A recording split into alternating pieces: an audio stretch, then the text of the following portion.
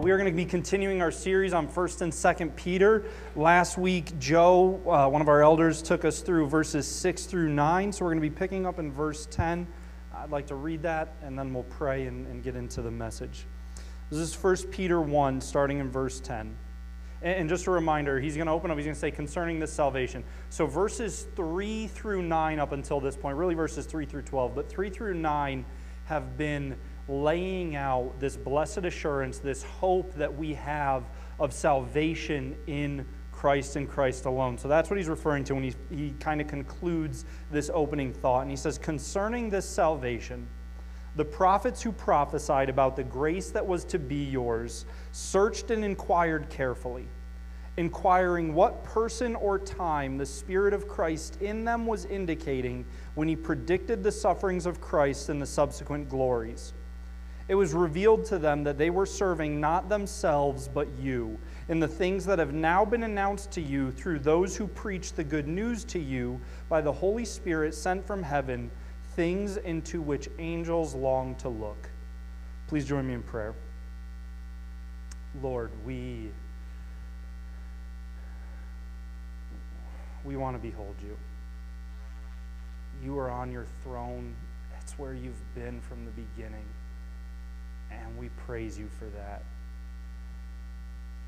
We praise you that in whatever year it may be, years of political turmoil, international conflict, economic conflict, medical, natural disaster, whatever's going on a big picture, and whatever's going on in our lives, Lord.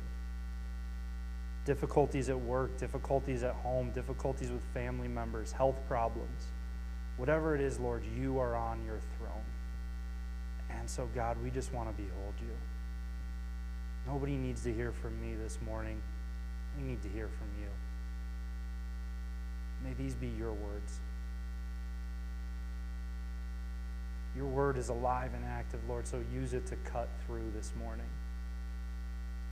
We desperately need you to do what you do. Refine us. Burn away the impurities. Purify your church. Purify your bride. Teach us this morning. It is such a privilege to come and learn from you. May we be filled for a passion with this. A passion for Jesus.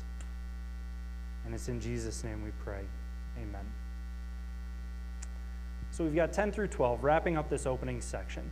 And what we're going to do is we're going to do what we've been doing. We're just going to go through and we're going to look at this. Because what we see in verses 10 through 12, Mario and I were talking about this before services. We were going, as the band was going through rehearsal and stuff. And I really feel like what we see in verses 10 through 12 is we see a truth that I think is pretty obvious. And I think a lot of us have heard before. I don't think the first half of this message is going to be anything new. But what I told Mario is I think sometimes there are things that are so obvious that we forget about them because they just become this routine. Yay, I've heard it before. I know. I mean, how many of you, up until I asked this question, how many of you are conscious of the fact that you're breathing? Who of you 30 seconds ago was thinking, okay, inhale, okay, now exhale. Okay, now inhale, now exhale. No, yeah, whatever. I know that's part of life, so I don't think about it. I don't give any attention to it. But we have to. We have to pay attention to these things. And so that's where we're going to begin. So considering breathing, what's more important when you're breathing, inhalation or exhalation? Peggy's shaking her head. She's like, that's a terrible question. This is why Sam's not a doctor. Right? But she's right. It's impossible. You can't separate inhalation from exhalation. Breathing is both. So to the believer, to the church, what's more important, the Old Testament or the New Testament? Can't separate the two. But does our behavior reflect this? See, the first thing I think we see in verses 10 through 12, he says what? He says, the prophets who prophesied about the grace that was to be yours.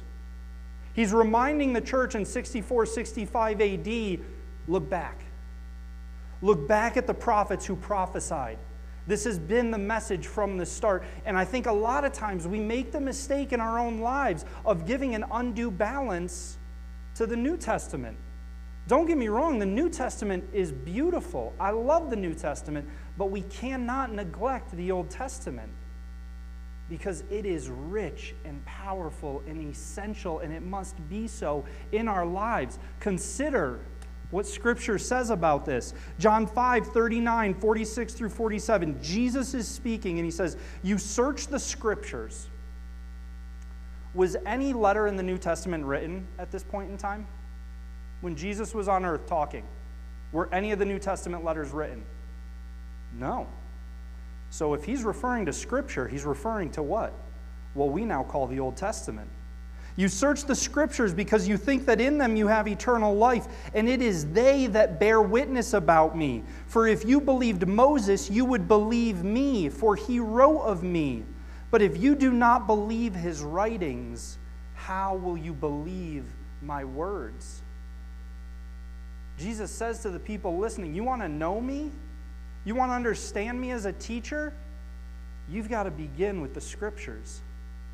How in the world are you going to believe me if you won't believe the things that have been written about me? Jesus placed the utmost importance on the Old Testament. Acts 3, verses 18 through 24. But what God foretold by the mouth of all the prophets that his Christ would suffer, he thus fulfilled. Repent, therefore, and turn back, that your sins may be blotted out, that times of refreshing may come from the presence of the Lord, and that he may send the Christ appointed for you, Jesus, whom heaven must receive until the time for restoring all the things about which God spoke by the mouths of his holy prophets long ago. Moses said, the Lord God will raise up for you a prophet like me from your brothers. You shall listen to him in whatever he tells you. And it shall be that every soul who does not listen to that prophet shall be destroyed from the people. And all the prophets who have spoken, from Samuel and those who came after him, also proclaimed these days. Acts 26, 22, and 23. To this day I have had the help that comes from God, and so I stand here testifying, both to small and great, saying nothing but what the prophets and Moses said would come to pass. Writing Acts, Luke is writing Acts, and he's recording these conversations that the apostles are having with the crowd, with the unbelieving world. And what's he record? He records that the apostles, while they're speaking, the apostles speaking to the crowd say, look, we've said nothing but what the prophets and Moses said would come to pass. The early church was given the Scriptures. That's what the apostles taught. He goes on to say that Christ must suffer, and that by being the first to rise from the dead, he would proclaim light both to our people and to the Gentiles. Genesis 3, Genesis 22, 28, 49, Numbers 24, Deuteronomy 18, 2 Samuel 7, Psalm 2, Isaiah 7, Isaiah 9, 53, 65, Daniel 2, Daniel 7, 9, Joel 3, Zechariah 12 through 14, Ezekiel 40 through 48. These are just a handful of the Old Testament chapters that are explicitly about the coming Messiah. You want to know Jesus? Go to the Old Testament. Go to Scripture. Go to the entirety of it. We do ourselves, we do the church a massive disservice when we only focus on the second part of this Bible. It's all one story. Romans 15:4, for whatever was written in former days was written for our instruction, that through endurance and through the encouragement of the Scriptures we might have hope. I mean, be honest. When we're looking for encouragement, when we're looking for a passage to read, when we're looking for a devotional, where do we first go to 90% of the time? We go to the New Testament. The New Testament's encouraging. The New Testament is hopeful. The New Testament is uplifting. No, the writers of the New Testament said, hey, you want to be encouraged? You want to have hope? Go to the Old Testament. Go to the Scriptures. 2 Timothy 3, 14 through 15. But as for you, continue in what you have learned and have firmly believed, knowing from whom you learned it, and how from childhood you have been acquainted with the sacred writings, which are able to make you wise for salvation through faith in Christ Jesus. The Old Testament establishes the need for a Messiah. You want to understand atonement? You want to understand sacrifice? Go read Leviticus and Exodus. You want to understand the need for a Savior? Go read Judges. The Old Testament must be a part of our lives. 2 Timothy 3:16, all Scripture is breathed out by God and profitable for teaching, for reproof, for correction, and for training in righteousness. All Scripture. Listen to this in Acts 20. This is Acts 20, verses 20 through 27. This is Paul speaking. You yourselves know how I did not shrink from declaring to you anything that was profitable, and teaching you in public and from house to house, testifying both to Jews and to Greeks of repentance toward God and of faith in our Lord Jesus Christ. And now, behold, I am going to Jerusalem, constrained by the Spirit, not knowing what will happen to me there, except that the Holy Spirit testifies to me in every city that imprisonment and afflictions await me. But I do not account my life of any value, not as precious to myself, if only I may finish my course in the ministry that I received from the Lord Jesus to testify to the gospel of the grace of God. All right, so this is the ministry Paul, he's establishing, right? He says, look, this is my life's goal, to testify to the gospel, good news. So to testify to the message of Jesus, this is my life's goal, my ministry. And now behold, I know that none of you among whom I have gone about proclaiming the kingdom will see my face again. Therefore, I testify to you this day that I am innocent of the blood of all, for I did not shrink from declaring to you the whole counsel of God. The whole counsel of God, the Scriptures, the Old Testament. Paul says, this is my ministry. I did not shrink from this. Shame on any believer, shame on any church who shrinks from the whole counsel of God.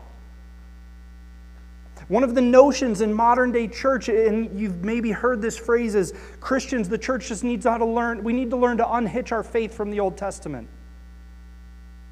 If you hear a pastor or church say that, get up and walk out, because they do not understand the Bible and they do not understand faith. This is one. We cannot shrink from the entire counsel. We must know Scripture in its entirety.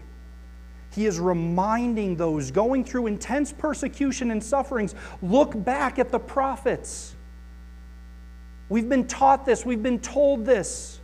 We've been given this to know and understand. Guys, I will never stop emphasizing the need for you all individually and us collectively as a church to know this whole book. What's he referring to when Paul says, I am innocent of the blood of all, because I did not shrink from the message? He's referring to an Old Testament passage. Read through Ezekiel, you'll find it. I'm not going to tell you what chapter. You have to read it all. But see, everything in the New Testament is built on the Old Testament. So we have to know it all. We have to treasure it all. It's like breathing. It's like inhaling and exhaling. You can't have one without the other. Please cherish the whole counsel of God. Please grasp the beauty and the significance of it. Pursue it. We need to be honest with ourselves if we do these things. And see, the reason it's so vital, it's so valuable, is because it's one cohesive work. It's not two separate things that were then kind of glued together. It's one message. It's one message because there's one author. There's one author who does not change. So when he says the prophets who prophesied about the grace that was to be yours, they're writing that because the God who prophesied coming grace has always been a God of grace. And this is one of the reasons why the Old Testament is so vital. Because we make the mistake sometimes of relegating different elements of God to different members of the Trinity. Well, God the Father, He's the one of justice and judgment and wrath. And Jesus is the one of mercy and grace. No. Whatever is true about Jesus is true about God, is true about the Holy Spirit. It's one God. Deuteronomy 6:4, Hear, O Israel, the Lord your God is one. So Jesus representing grace in the New Testament, well, guess what? God was a God of grace and mercy in the Old Testament. And if we're not familiar with the Old Testament, then we won't know the full picture of who God is, and we will think about God with an improper perspective. And we will reduce God to an improper degree because we do not grasp the whole counsel of God and see the full picture of God. Consider these Old Testament passages. Exodus 34:6, the Lord passed before him and proclaimed, the Lord, a God merciful and gracious, slow to anger and abounding in steadfast love and faithfulness. 2 Kings 13:23, but the Lord was gracious to them and had compassion on them, and he turned toward them because of his covenant with Abraham, Isaac, and Jacob, and would not destroy them, nor has he cast them from his presence until now. 2 Chronicles 39, for if you return to the Lord, your brothers and your children will find compassion with their captors and return to this land. For the Lord your God is gracious and merciful and will not turn away his face from you if you return to him. Nehemiah 9:30-31, many years you bore with them and warned them by your spirit through the prophets, yet they would not give ear. Therefore you gave them into the hand of the peoples of the lands. Nevertheless, in your great mercies you did not make an end of them or forsake them, for you are a gracious and merciful God. Knowing the Old Testament, knowing the New Testament, knowing the entirety of Scripture gives us the revelation of God that he has given to us. That's why Romans says, right, if you want encouragement, if you want hope, go to Scripture. I mean, if you want to be reminded, like the dead serious, make a note. If you're someone who struggles with the idea of God being patient or God being merciful and kind, read Judges. I will give you a summary of Judges. God says, don't do this thing. The people do this thing. They screw up. It goes terribly. God says, okay, I'll be merciful on you.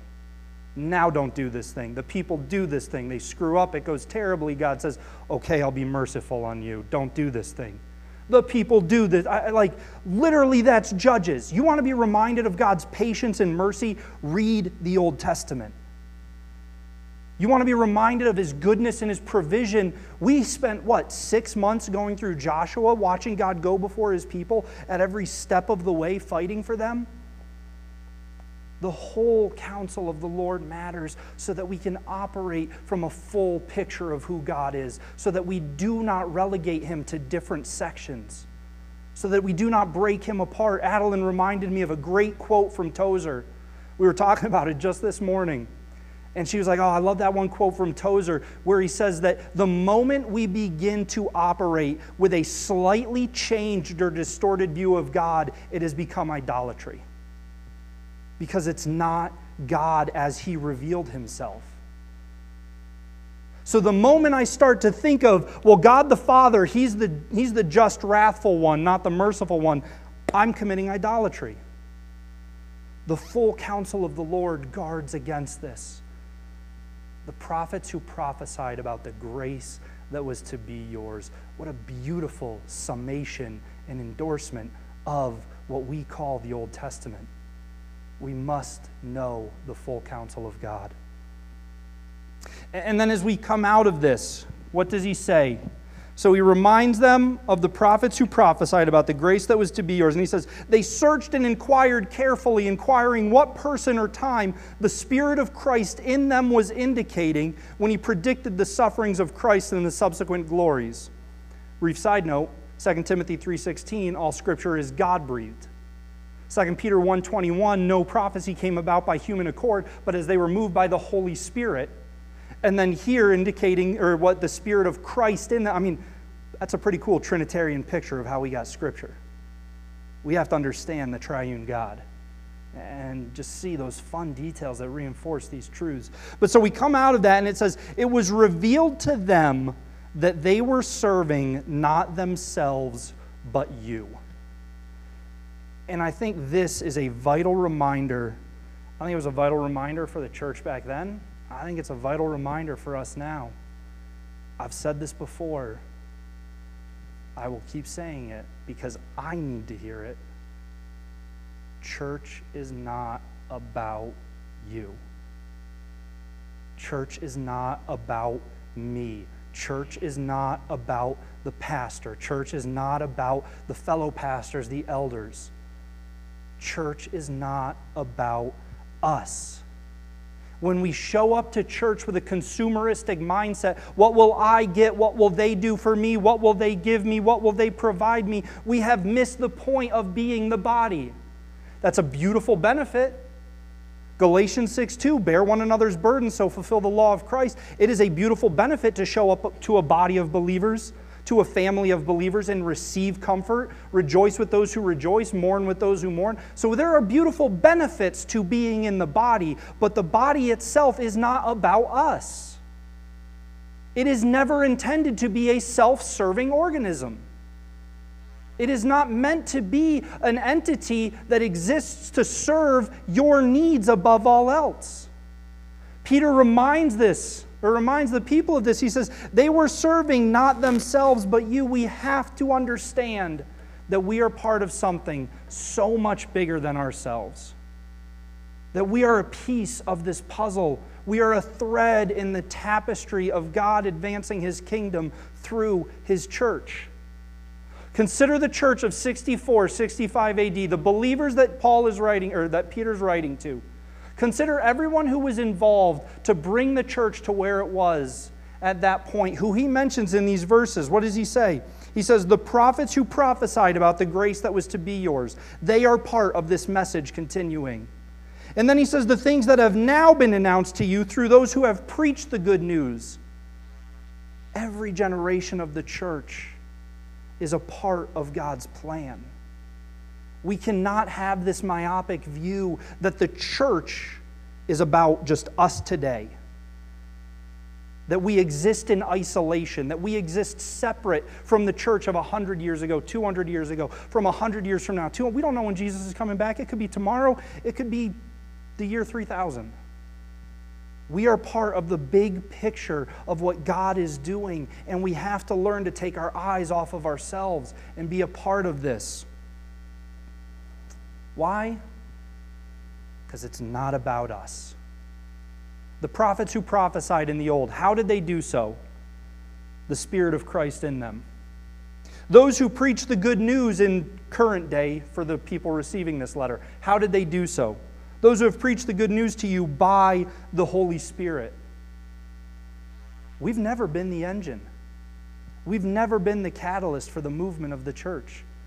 It's been God from the start. Ephesians 3:20-21.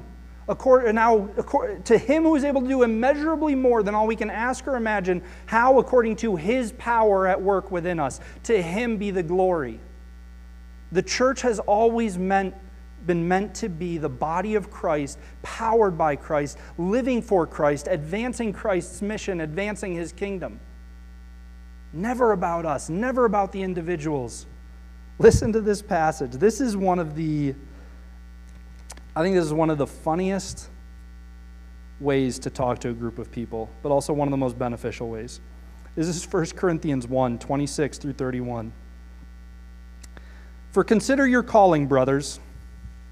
Not many of you were wise, according to worldly standards. Not many were powerful. Not many were of noble birth.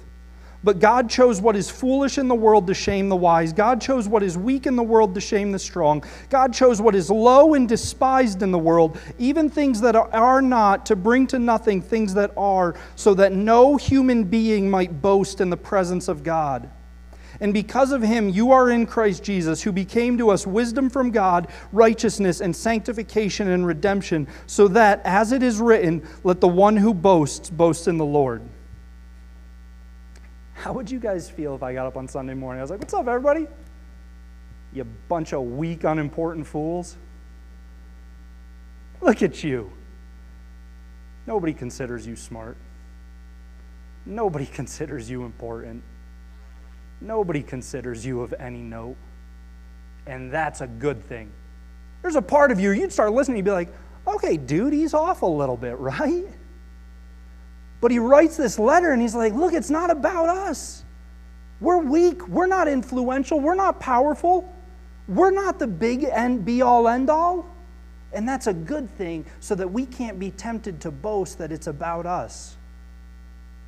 If anything good is happening in this body of believers, it is not about me. It's not about the elders. It's not about the people leading Bible studies. It's not about the worship team. If anything good is happening in this body, it is because of the Holy Spirit. It is because of Jesus. It is because of God and God alone. He reminds us of this. He says, they were serving not themselves, but you. We must grasp this, because when I see this truth, I start to ask, okay, is this a one-time thing, or is this something we see throughout Scripture? And we see it throughout Scripture. 1 Corinthians 3, 9 through 10, for we are God's fellow workers. You are God's field, God's building. According to the grace of God given to me, like a skilled master builder, I laid a foundation and someone else is building upon it.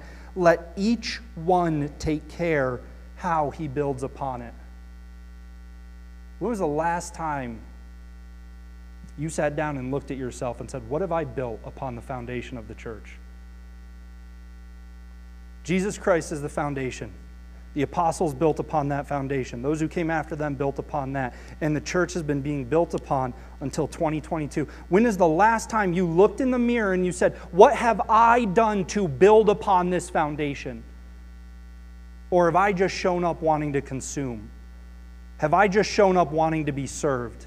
Have I just shown up wanting to be told what makes me happy and what makes me feel better about myself? Or am I willing to roll up my sleeves, to grab some brick and mortar, and to do the hard work of building upon this foundation? Let each one take care how he builds upon it.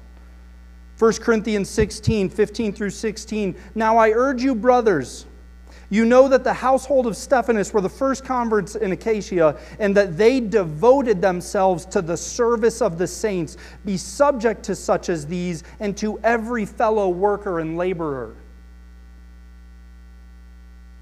Are you subject to everyone else in this room? Are your wants and needs subject to everyone else's wants and needs in this room? You know what? I've got stuff in my own life that weighs on me. I've got stuff that I need help with. But Mike, how are you doing? Let me serve you before showing up expecting you to just serve me. Are you subject to everyone else in this room, to your fellow workers and laborers? Are you desiring to serve the other generations of this church, the other members of this church? Are we building upon the foundation? Ephesians 4, 11 and 12 and 15 and 16.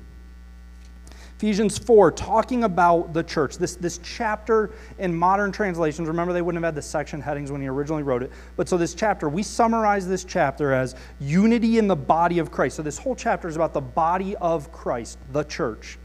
Ephesians 4:11. And he, God, he gave the apostles, the prophets, the evangelists, the shepherds and teachers to equip the saints for the work of the ministry. What is the work of the ministry? To equip the saints for the work of the ministry, for building up the body of Christ.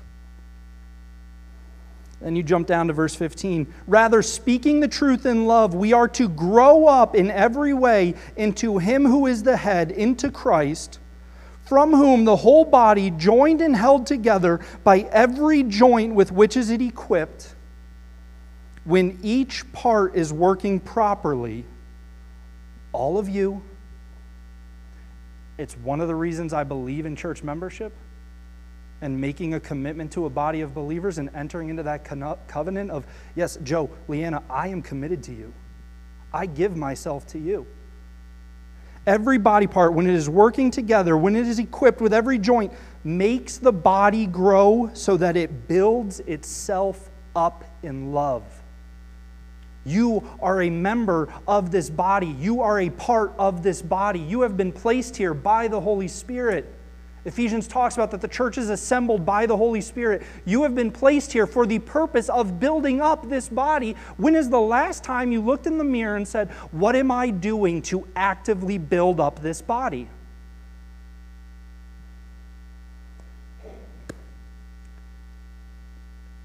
Showing up and sitting there frozen doesn't cut it. It doesn't.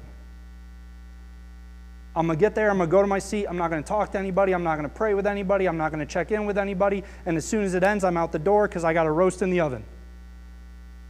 That is not building up this body. Are you getting to know one another? Bear one another's burdens, Galatians 6:2. How am I going to bear your burdens if I don't even know your name to ask about your burdens? If I don't care enough to ask, how in the world am I supposed to come alongside you as a brother and rejoice with you and mourn with you? We have to invest in one another. We have to lift our eyes beyond ourselves. We have to serve not ourselves, but others. This has been the plan for the church from the beginning. You want to talk about the Old Testament?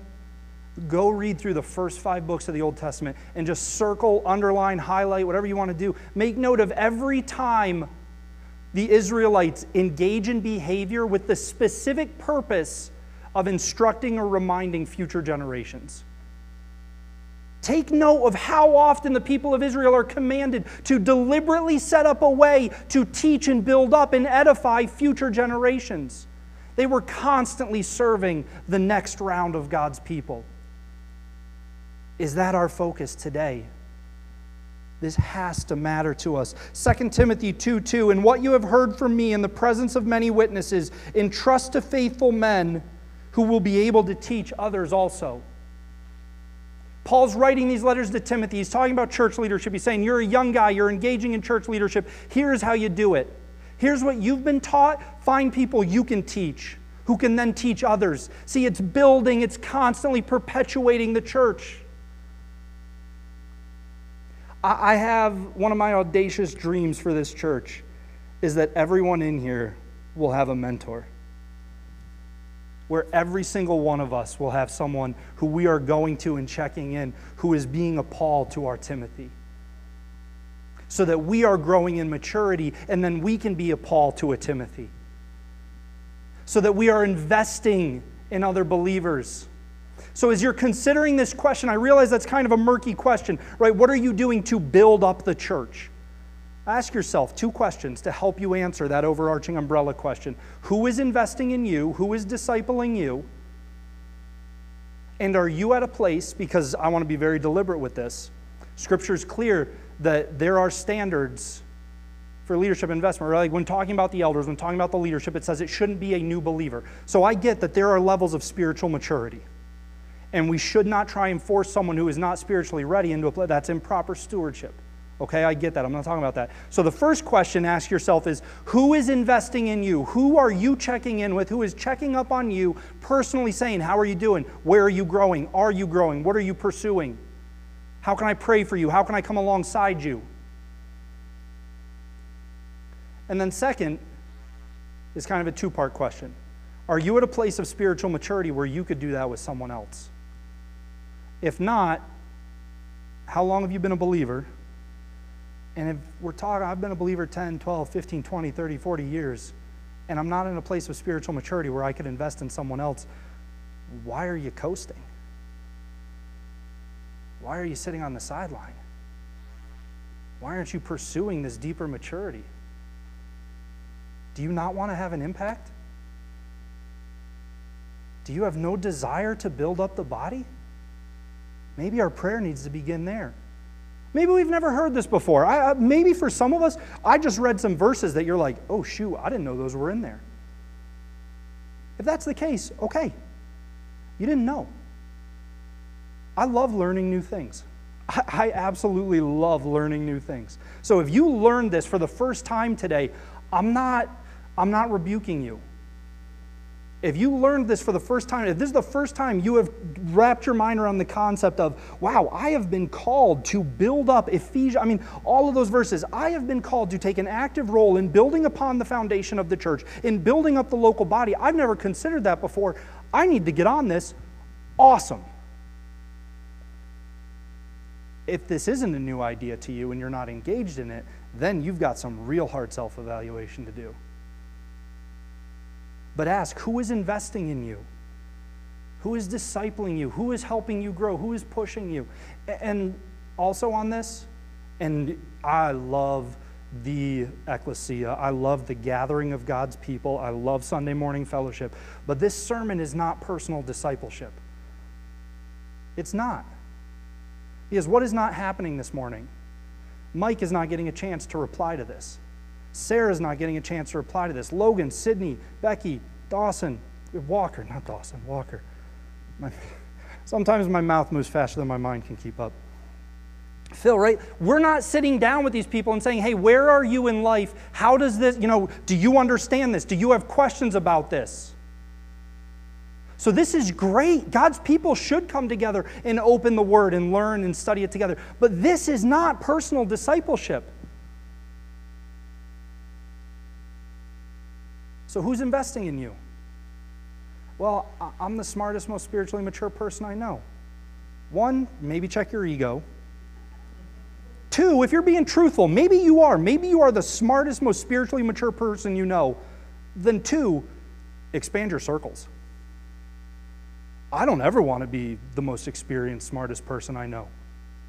You know the first bit of advice that I got from 5 different pastors when I accepted this call? 5 different pastors, they were like, before you do anything, you need to go find guys who have been doing this longer, who are wiser, who are deeper in their faith, and you need to ask them to disciple you. I have 3 such men. And I've set it up so that I check in with them on alternating weeks. So every week I am talking to one discipler, one mentor, and they're asking, how can I rejoice with you? And if it's a week where we can rejoice over stuff, great. But then they're saying, okay, what are you doing to not get cocky and arrogant? They're keeping me in check. If it's a hard week, how can I mourn with you? Okay, what are you doing to not grow bitter and cynical? I believe in this, guys. I believe in the investment of the church in one another. And I think the church needs to believe in it. Because it's what I see in Scripture. It's what I see laid out. That part of God's plan for the impact of His church is that the church will be actively engaged in building one another up and sharpening one another and pushing one another deeper. Elsewhere in Paul's letter to Timothy, he says, always exhort the people. Challenge them, push them, grow them. We need to take personal ownership for this in our lives. I see these truths, these beautiful, beautiful truths that Peter reminds the people of and that I think we need to be reminded of. Because when we do this, our humility grows, our love for one another grows, our depth of fellowship and connection with one another grows. When we pursue being a part of the body that builds up the body, we grow. And ultimately, we become more like Jesus. Jesus served the church. Jesus taught the church. Jesus had what? We've talked about at different points. They talk about 5,000 disciples, 10,000 following me. Jesus had thousands of disciples, and what did He do? He grabbed 12 to be His apostles, to invest in, to spend time with. Jesus modeled this for us. This all has to come back to wanting to be like Jesus, which should be the burden and the cry of every believer's heart. Jesus built the church. Are we relentless in our pursuit of building up the church? This is what I will strive for. This is what we're asking this body to strive for. It's a beautiful, beautiful privilege to be part of the church. Let us not neglect what we have been assigned to do by God. So this week, as we consider these things, let's read 2 Samuel 7. Let's read Zechariah 12 and 13. Let's read 1 Corinthians 3. Let's read Hebrews 11. Feel free to take a picture. We'll also have the bookmarks as you leave that you can stick in your Bible. You can use to track your reading. And then the application, let's do some self-evaluation. What are you personally doing to serve and invest in building up the church? What are you personally doing to serve and invest in the future generations of the church? Parents, start at home. There's 7 days in a week, 24 hours in a day. I'm not going to even pretend like I can do the math that quickly.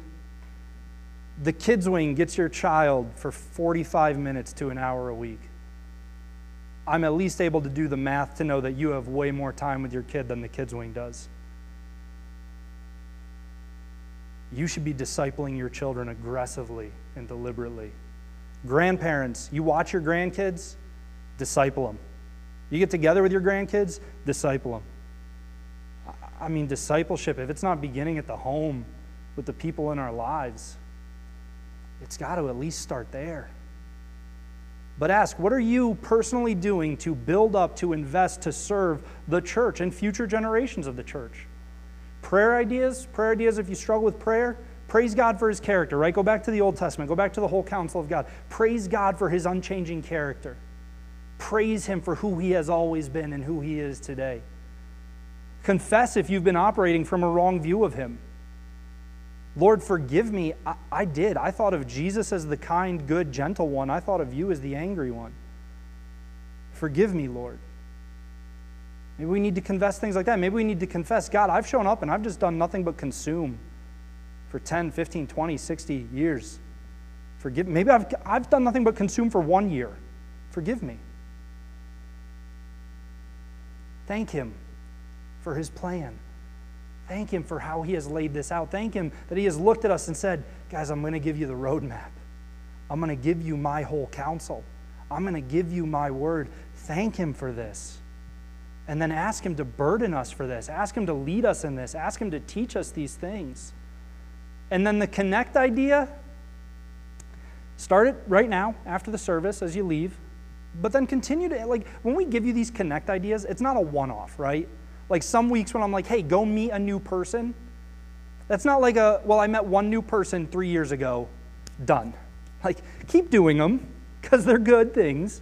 So this connect idea, as we look at the idea of serving and investing in the future generations of the church, of being a multi-generational, intergenerational church, ask yourself, who do you really have conversations with on a Sunday morning that's 20 years removed from your age? I get it. We're going to hang out with our peers. It's easiest for Adeline and Leanna to say, hey, we're both stay-at-home moms. We've got kids in the same age range. Let's get together, right? Like, I get it. That makes sense. We tend to spend the most time with the people we can most relate to. I'm not saying abandon those friends. I'm saying, do you really have friends outside 20, 30 years of your age? Or do you show up and you talk to the same crowd of people? So start investing in the other generations of this church. Start investing in relationships, not just a, hey, how you doing? Good. Okay, cool. Hey, how you doing? I'm 50. You're 17. What's high school like? Been a while for me. How can I pray for you? 17-year-old probably thinks you're a freak. That's okay. Model it for them so that when that 17-year-old is a 50-year-old, they're going to the teenagers in their church saying, hey, how you doing? I care about you. How can I pray for you? Build relationships within the generations. Let's be a church like we see in Scripture, like we see in the whole counsel of God. Please join me in prayer. Lord, thank you for the privilege to be your church. Thank you for the privilege to pursue kingdom advancement with a body of believers. Thank you that you have assembled us knowing our weaknesses, knowing our deficiencies, knowing our strengths, knowing how we complement one another. Lord, teach us to be a body like Ephesians that builds itself up. Like Paul says in Corinthians, teach us how to build on the foundation. May we labor well for your kingdom. May we labor well, desiring nothing but the glory of Jesus, the magnification of Christ. Oh, Lord, teach us to treasure your whole counsel. Teach us to teach your whole counsel. May we not shrink from any of it. You have filled us with the Holy Spirit. May we surrender to him and live for you. It's in Jesus' name we pray. Amen. Everyone, Pastor Sam here. Thanks for joining us for a Sunday sermon. If you're interested in more of the sermons from this series or some of our past sermon series that we've done, you can find them at discovercommunity.org under the sermon file. Otherwise, you can subscribe to this channel to make sure you stay up to date on all our content. Thanks for joining us.